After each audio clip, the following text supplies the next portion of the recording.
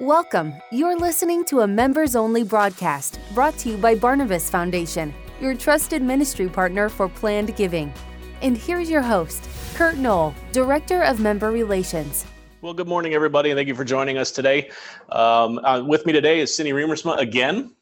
I think this is the third or fourth one that we've done together. Can't get rid of you. And we're here today to talk to you a bit about what's known now as treasurer accounts here at the office. This is, while it's something that sounds new, it's really not anything new. We've assisted many of our members over the years with processing their complex gifts, stock gifts, real estate, so on and so forth. And we've always kind of lumped it all together into one big pile and transacted it that way. But we thought there's a better way to do this, formalize the process a bit. And that's where this treasurer account idea came from. And so, Cindy, why don't you just tell us a little bit about, what this is? Sure. So it's where we really have member organizations make available to member organizations a treasurer account where we can receive gifts of stock, which, as you said, we've been doing for a long time, commodities, real estate, and receive it into this account. And then the member organization would have online access to view the activity of the account as well. And so there's lots of benefits for us to kind of segregating it by member organization that I think the members are really going to like. Excellent. And so we would take in any complex gift. Correct.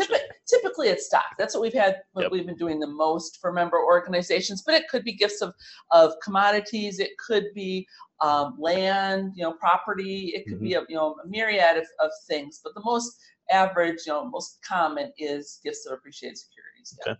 So how does the actual gift transaction work? Sure. So what happens is the member organization has a form, a gifting securities to Barnabas Foundation form, where let's say a donor calls them and says, I'm interested in gifting securities to your organization. And the member organizations say, great, we have a partnership with Barnabas Foundation to receive those gifts on our behalf. So then you provide the donor with the security transfer instructions to transfer them to our E-Trade account. The donor then provides those instructions to their broker. Their broker transfers the shares to Barnabas Foundation. We receive that gift, provide the donor a charitable receipt indicating that it's for the ministry that it's for on the receipt. And then we would record that gift into the member organization's treasurer account. And then we can send the money if the organization wants us to, and our default is really to send that money right out to the organization with a copy of the letter of the receipt letter. So they have all the details that the donor received about the gift. Okay. So the gift is actually being made to us. Correct. We become the receiving entity of the gift. We have a customizable kind of instruction sheet, mostly for these security gifts, right? Because that's the most common. And it would have the charity's name on it. It has all our instructions in there embedded to how to send it to our E-Trade account. And then included in that, very importantly, is kind of a notification. Somebody needs to let us know it's coming, right? Right. Yeah. I think what happens sometimes is that the donor will just forget to tell us or forget to tell you, the member organizations, that they've made this gift. So then it'll come to us and we'll receive, 50 shares of 3M into our E-Trade account and not be aware of who it came from and what organization should credit it. So it's very important that the organization let us know that the donor is sending it in. So that's really crucial. And then the other types of gifts, the commodity gifts or the real estate things or business interests, we can take that into that account too, but that's going to be a much more customizable process, right? Correct. Yeah. That'll be a very similar, but it's a lot more detail on those types of gifts that we work through with the donor. It's not quite as streamlined as gifts of appreciated securities. Okay. So from a benefit standpoint, why would a charity want to use us to do this? Sure. There's a couple of reasons. First of all, we use E-Trade to receive and liquidate all of our appreciated securities, so the majority of them. We got some accounts somewhere else too that we can accommodate if needed.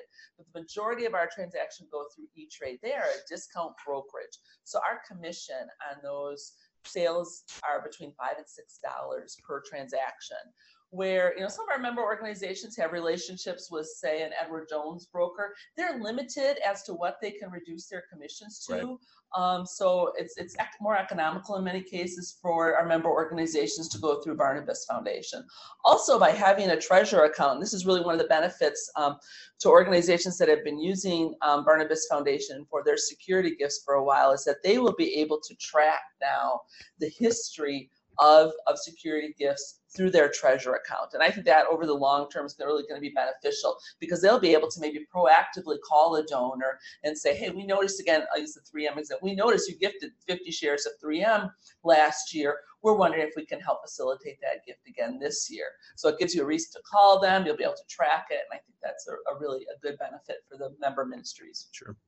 The other thing I hear from time to time, especially from our smaller ministries, is they don't get many of these. And when they come in, they're scrambling to try to find, where's my login? Who do I contact to sell this stuff? How do I receipt this again? So I think, we do this daily, right? We're in our accounts daily, so we see the stuff every time it comes in. There's no real time delay in terms of I've heard stories of a gift happening and the charity really not knowing about it until they receive a statement the next month because no one told them, and the price moved perhaps downward and didn't benefit the charity. So great. And from an online perspective, so like a lot of our other online access, they're going to have an account, they're going to have a login, they can log into the online portal. What are they going to see? Yep, they can see the gifts that have come into their account. They can see what the value is, and they'll be able to track that we've sent them the money as well through a grant. Or if they want the option, they have the option to keep the money in the account. Our default is going to be to send them the balance to the account on a weekly basis. But if they're told us that, hey, we're doing this campaign, we'd like you to retain the funds while the campaign is happening, we can do that. And they could be able to see that balance then on a regular basis. So that's an option for them. And if it's sitting in the account, it's going to earn our cash equivalents fund rate of return, which is a little over 2% or so, right around there today. Or if you want to invest it differently, we can certainly accommodate that as well. So we talked a little bit about fees. Our stock fees are just a few dollars a trade, $5-6 typically. If we take something else, real estate, private business, commodities, do we have any fees on those? With commodities, again, there's really no fee on Barnabas's end for doing a gift of commodities. There oftentimes might be a fee charged by the elevator company, but that, again, is typical and varies by elevator company or entity that's receiving that commodity. And then related to gifts of real estate, we do assess a 0.5% to facilitate real estate gifts to cover our expenses of doing the extra work that's necessary in reviewing real estate to receive it, and then also in liquidating that. Okay. We assess that on business interest too, if people give us a private business. Yeah. And then any third-party costs with the real estate of those things, that would pass through. Right, that passes through as well. Okay. So if one of our members wanted to set one of these up, what do they do? Sure, there's a form to set it up, which we're adding to. I'm not sure if it's there yet or not, but we're adding it to the Member Center form, and it's a treasure account application. And in that application, we basically just ask for the demographics of the charity. Then we ask for you to choose at least one or two authorized individuals, kind of advisors on the account. And those are going to be the individuals that have online access, and those are going to be the individuals that are authorized to request distributions if there's money sitting in the account. They can actually go online and request those distributions themselves if they want to do that. Okay. So, but yeah, really that simple. Just letting us know who those authorized people are to have online access and to make withdrawals from the account if needed. And it's really that simple. Okay. Well, and I know we had, over the last number of years, we've had dozens of our members take us up on processing some of their stock gifts, especially, to the tune of hundreds of thousands of dollars worth of transactions on an annual basis. And so for all of those who are using that service today, this is going to be a great new way for you to do it. The process is going to change slightly, but you're going to get a lot more visibility into what's been going on an annual, yearly basis. You'll have some abilities to look at their history and see all the transactions going back over time as you get this account established and we get some volume and transactions into it. So I think they're going to love it. And I think it's going to simplify those things as well. Yeah, I think it really will. I think, again, that ability to see that history, I think, is really going to be helpful to a lot of our member ministries that they haven't been able to do before. Yep. So there, one more service from our back office team here at Barnabas Foundation, helping you to facilitate these gifts. We know that oftentimes complex or non-cash gifts can be daunting for many ministries. For some of our friends and ministries that we work with, they do this too on an often basis. But for others that don't get very many of these things, just know you've got a partnership partnership with us and a resource with us to take advantage of that. And we'll be right there holding your hand right through the process and help facilitate those gifts. And as we've learned from Russell James, for those of you who have seen some of this information that we've shared at several different events now, and I'm sure they'll be coming out soon, he did do some research recently on some data released by the IRS that shows that there was a 7-year period from 2010 through 2016 that the IRS released this data on. And for those charities that accepted gifts other than cash, really focusing on financial assets, their growth rate was like 5 to 6 times as fast as those who accepted cash only over that period of time. And he sliced and diced that information across large and small charities and secular and faith-based charities and all these different ways. And the data was consistent, and it was pretty phenomenal. So if you're not taking gifts other than cash today, you should be. And we have a lot of marketing materials that can support that and help you with marketing that to your donor base. And then we have the back office that help you facilitate it. So just be aware of that. We want to be here and be a partner with you in that ministry. Thank you, Cindy, for joining us today. Just a quick couple reminders on things that are coming up. Next month, June 12th, I'll be sitting down with Heather Day and Phil Leo, and we're going to be talking about donor stories. And we'll be talking about why stories matter, some interviewing techniques, and the writing, editing process, and troubleshooting. And we've been talking about this a lot lately at some events that we did, especially a big training event we did at CLA last month.